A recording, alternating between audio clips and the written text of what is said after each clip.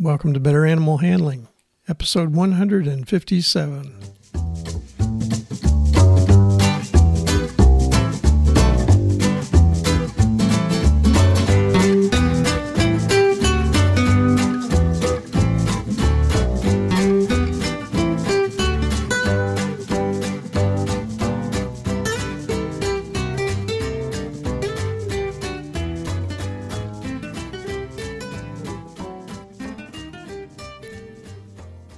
From the center of Missouri, USA, I'm C.B. Chastain, your guide to better animal handling, and Abby, my cattle dog and Casting No Shade co-host.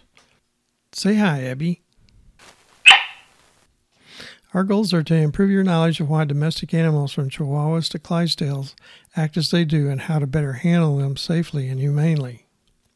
Today's episode's on common trees that are poisonous to large animals. Our topics for this week are common poisonous trees for large animals, predisposing conditions for tree poisoning, and species at higher risk for tree poisoning.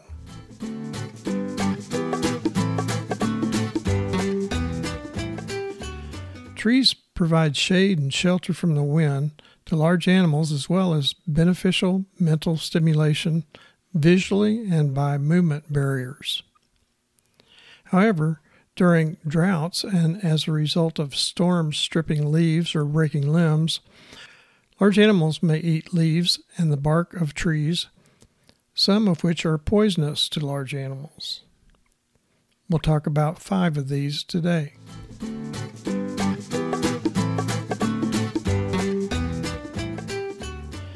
Red maple trees are common in the Midwestern and eastern states of the United States.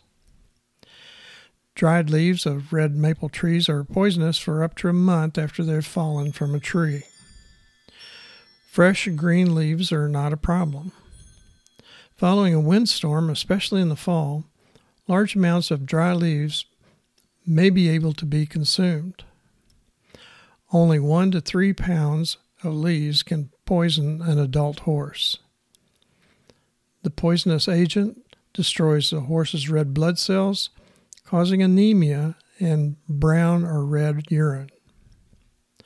Colts or adult horses that have limited access to hay are at higher risk of poisoning. Signs of poisoning appear within 5 days of consumption of the dried leaves. There's no specific antidote. Treatment is supportive, including blood transfusions in severe cases. Prevention involves removing horses from areas that might accumulate dry leaves on the ground or removing red maple trees from areas that horses will be contained.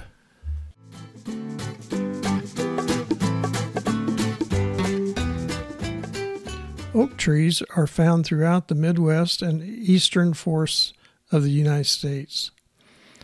Oak poisoning is most common in the spring from young leaves or in the fall from bark or green acorns. Access to these is increased following windstorms and fallen limbs or trees.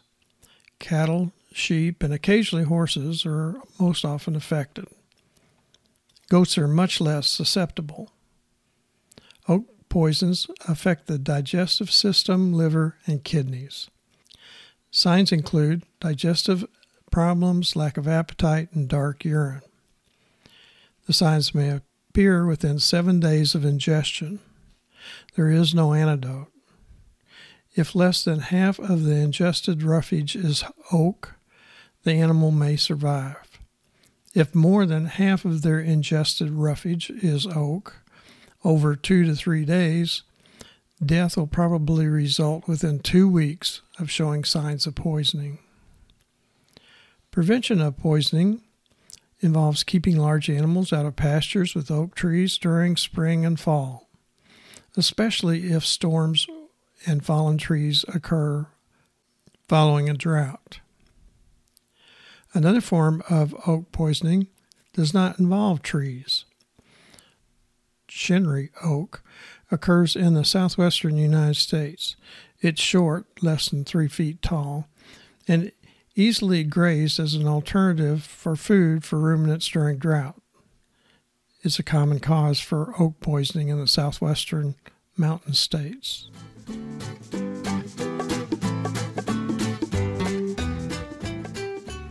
Box elder trees, a form of maple tree, occurs throughout the United States.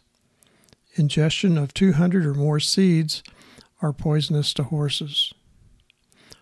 Seeds fall in September and October.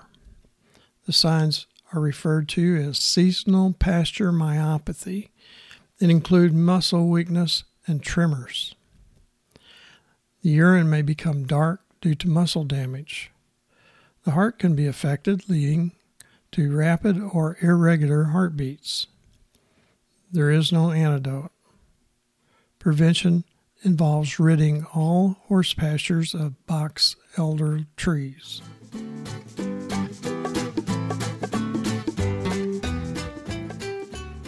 Western chokecherry trees cause poisoning in large animals. They grow in mountainous areas of the southwestern United States along streams with alders, poplar, and willow trees. Chokecherry bark and seeds are poisonous to all large animals: cattle, small ruminants, swine, and horses. Chokecherry contains cyanide. Ruminants are the most susceptible because chokecherry bark or seeds break down rapidly in the rumen, releasing cyanide. The most common sign of poisoning is sudden death within a few hours after ingestion. Attempted treatment is generally not feasible. No large animals should graze in pastures with chokecherry trees.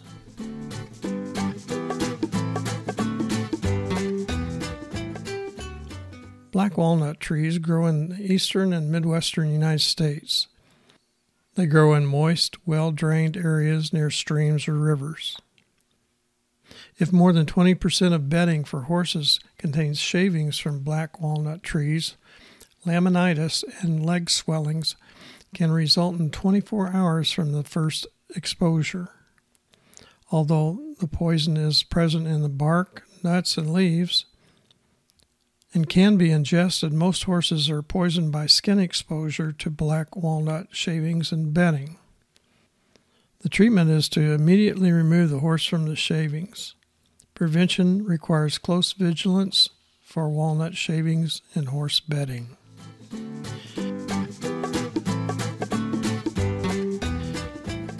If you have comments or are interested in particular animal handling subjects, contact us at cbc@betteranimalhandling.com.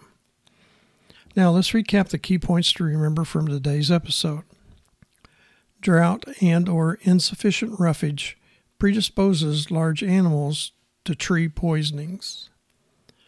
Windstorms can increase the risk of tree poisonings. No antidote exists for most tree poisonings.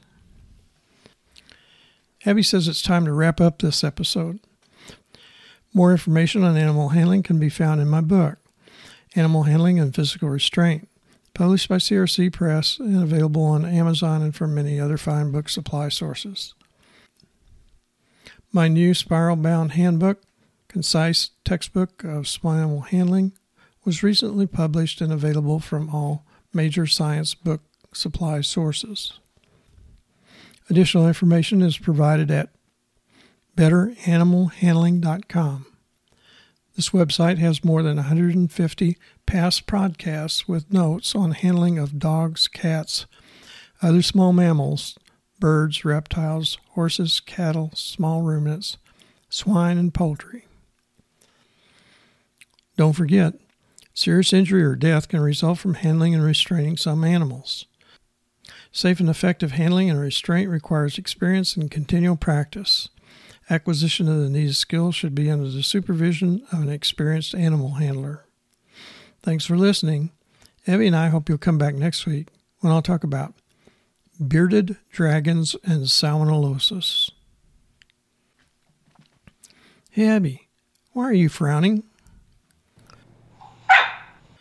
No, next week I'm not talking about myself.